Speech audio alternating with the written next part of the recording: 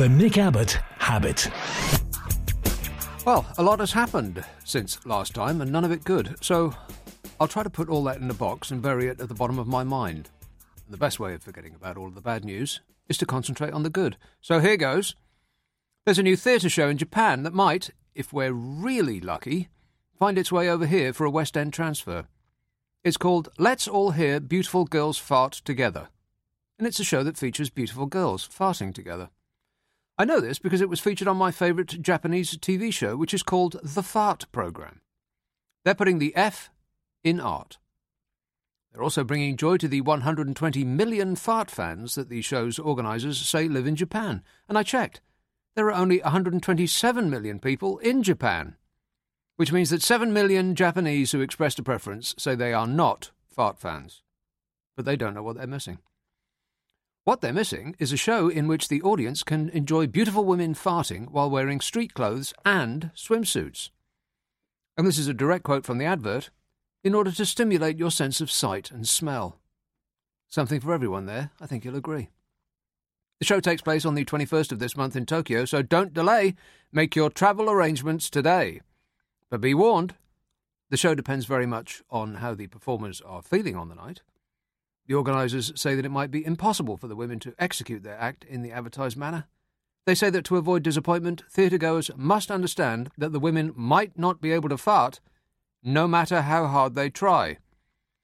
And on behalf of the people in the front row, can I suggest they don't try too hard? There. You're not thinking about bad news anymore, are you? You're welcome. I have to travel on a railway line that's having a strike, and the tube trains that are having a strike to record this, so I'm lucky to be here at all. I checked on Google Maps and it would have taken about 7 hours to walk. So if there hadn't been any trains running, I was thinking of cancelling. But then the terrorists would have won. No, sorry, not terrorists. Transport workers. Because here comes another load of train strikes. They're having another round of them because they always do when there's a vowel in the month. They come so regularly you could set your watch by them. There are a few disputes that are going on at the same time, so it might be instructive to look at the complicated reasons that the various workers' unions are calling their very serious concerns to our attention. But I won't be doing that. I'll be coming at it from the viewpoint of the poor sods who have to suffer while the train drivers sit at home taking time off from not doing much. Like the tube drivers, who are concerned that their working conditions are not to their satisfaction, which is to say that they occasionally have to come in for work. The underground shutdown will begin on midnight on Thursday and last for 24 hours, by which time it will be midnight on Friday. So that's a long weekend for all those lucky drivers who are not rostered till Monday. They don't choose these days by accident, you know. They're trying to piss off as many people as they possibly can.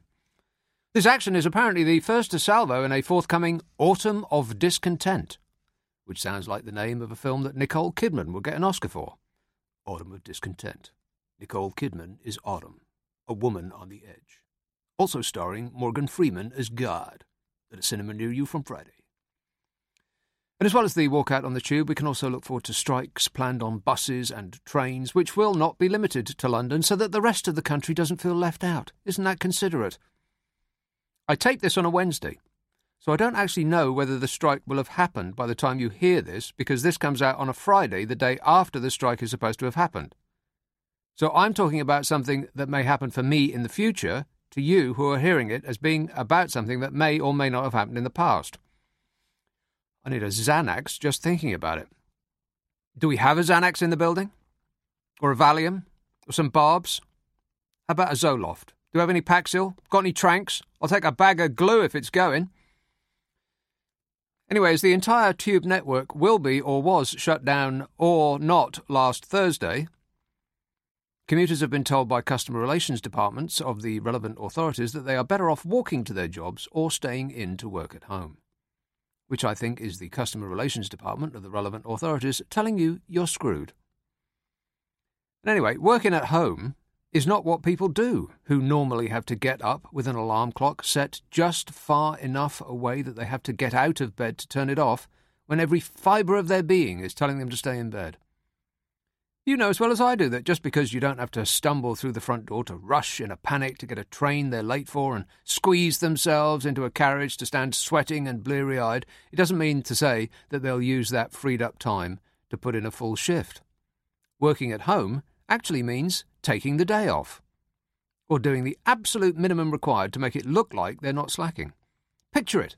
The conscientious commuter heeds the advice of the train companies and does not add to the mayhem and stays home, thereby doing their bit for humanity.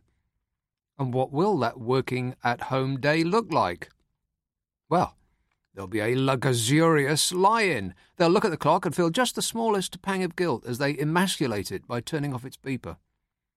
Followed by late breakfast, and then there'll be television shows that must be watched, followed by lunch and a nap, after which it'll be time to open a bottle of wine, because it's bound to be 5 o'clock somewhere. Working at home, my arse. And every time this sort of thing happens, we're told by economists and politicians that the cost to the economy will be huge. Business will suffer, they say, as though those jobs that need doing on Thursday could never be done on Friday, or that shopping you would have done couldn't ever be done on any other day. But as you know, economists and politicians have never been wrong about anything, so I suppose we've got to take their word for it. It does explain why the tube drivers are some of the most highly paid unskilled workers on earth. They have the welfare of millions to use as leverage to get what they want. And that's right, I said it, unskilled. You could train an ape to be a train driver, as far as I can tell. You push a lever forward and then get down to updating your status on Facebook. It's not like they have to steer or watch out for other track users or avoid cyclists. There's nothing to it. But their demands for doing this are enormous. And what they want includes, but is not limited to, a 32-hour 4-day week, with holidays, sick leave and pensions that are 100% of salary. And they want longer holidays, and they want to retire at 55. The demands are as long as the terms and conditions on an iTunes contract. They already earn 2 or 3 times the national average, but apparently that's not enough. And if the strike goes ahead, or did go ahead, tube trains will be scarce or completely absent, which means that buses will be packed and the traffic will be a nightmare. Nigel Holness, Director of Network Operations for London Underground, said, should the planned strike go ahead, there will be substantial disruption. No Nigel. They don't pay him the big money for nothing. Substantial disruption, you say?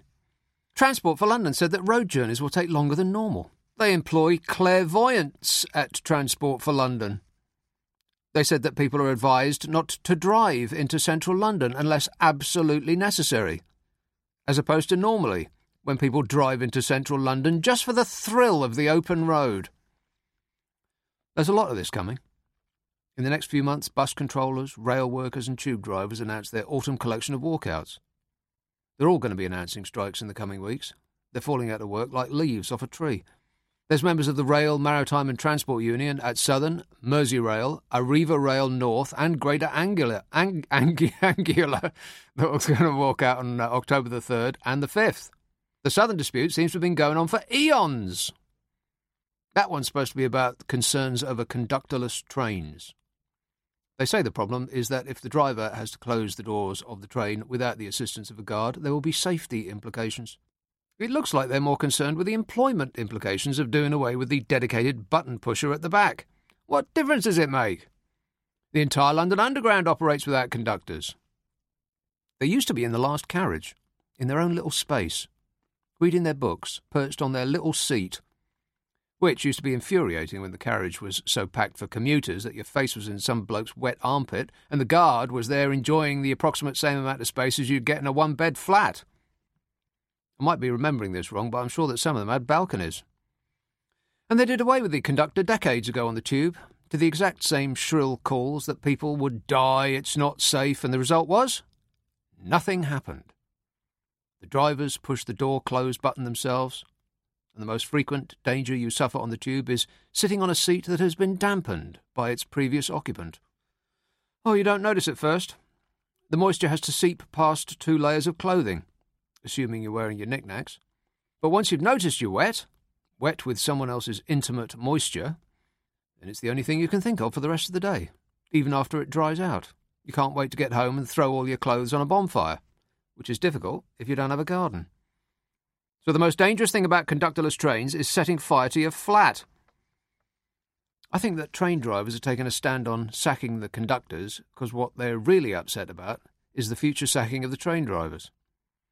Never mind about conductorless trains, they're freaking out about driverless trains, which are here already, and will be rolled out just as soon as the train companies can do it. By pushing their luck, those striking drivers are just hastening their own demise. They're picking a fight with the future, while kidding on that it's our safety they're concerned with. Still, if all the trains are parked in sidings, imagine how safe they'll be then. And besides, the future isn't commuting from the suburbs into town centres on trains or buses or anything so earthbound and humdrum. The future is commuting from London to New York by being blasted into space on a rocket made by the bloke out of the Iron Man films. Not Robert Downey Jr., he's too stoned to put a rocket together. No, the man that the character's based on, Elon Musk, which sounds like the name of an underarm deodorant. He's invented batteries and PayPal and cars and roof tiles and probably the chair you're sitting in. And now he's invented travel. He's the bloke that said they were making such a hash of this planet that we better colonise another one, toot sweet. And he built a rocket made almost entirely of money to take the lucky contestants who passed the test to Mars, where no man has gone before. And what they'll do when they get there is anyone's guess. Try to reproduce to get the numbers up, probably. There won't be much in the way of entertainment. You won't be able to play golf, because the gravity's so low the ball would just keep on going. They'd have to put the holes 100 miles from the tees.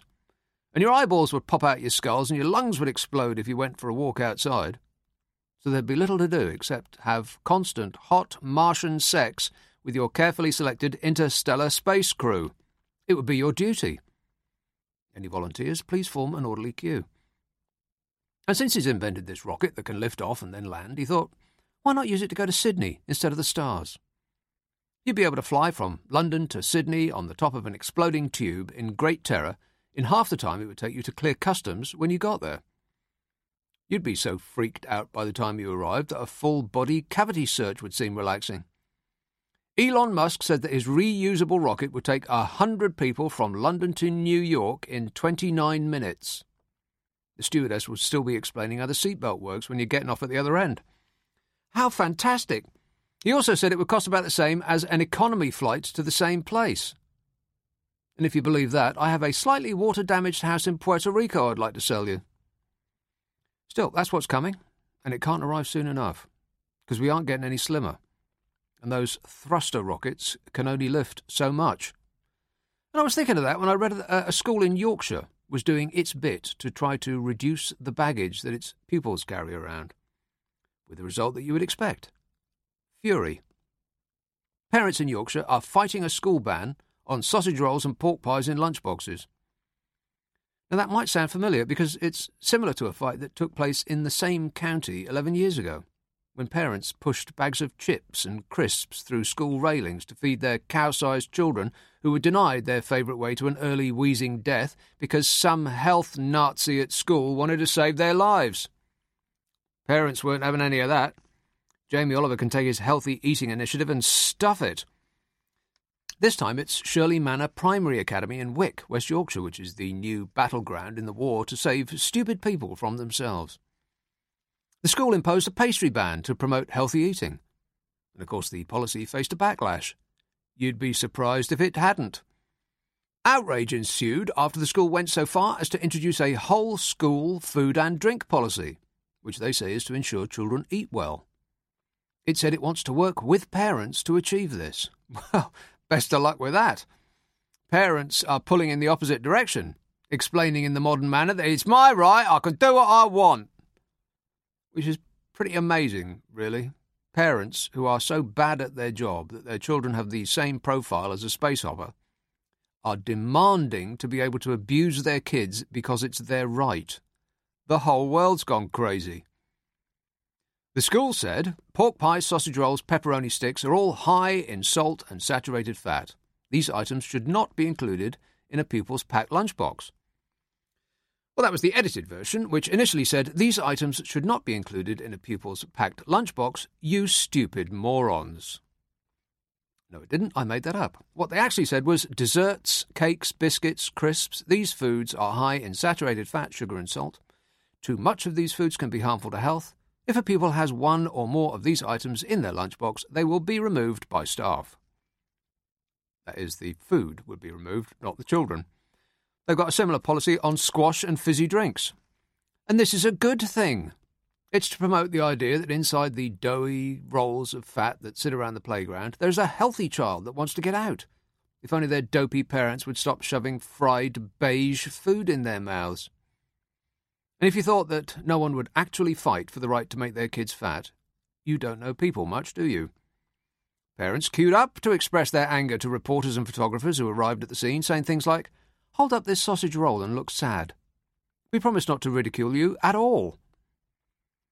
But why did parents insist on their rights to give their fat children fattening foods? Well, they typically claimed that their child was fussy about what they eat, and they don't like that newfangled fruit and vegetable stuff. And that mummy and daddy don't send their kids to school to get healthy, they send them there so they can watch Jeremy Kyle in peace. They whined it's hard when they have a child that's a picky eater. And this is true. But the reason that their child is a picky eater is because their parents have caved in to their offspring's every demand because they want to be considered their friend, not their guardian. Whatever happened to "you'll sit there till you've eaten it"? Here's the news, parents. Your child doesn't want you as a mate. They don't even want to be your friend on Facebook. The job of the parent is to make decisions in their children's best interests, which might sometimes not be what they want. The problem is that stupid parents insist on stuffing their stupid kids with things that their grandparents wouldn't recognise as food. And the result is that families are so wide they have to wobble down the pavement in single file. Childhood obesity is up 40% in 4 years, and 19% of children leave primary school obese. And most of the rest of them aren't what you'd call fit either. But let's not get carried away and insist that those of little brain should regulate their kids' food intake. It's no biggie. Just a lifetime of ill health and a lot of early deaths. And what's that against the taste of a cold, congealed blob of mystery meat in a soggy lard roll? I think I just heard the dinner gong. That's it. I'm off. Do remember my books of columns at the Kindle store on Amazon. They're mentally nutritious and amusingly delicious. And I'm back on LBC on Friday and Saturday nights at 10, and back here on the 20th of October. And until then, I appreciate your attention.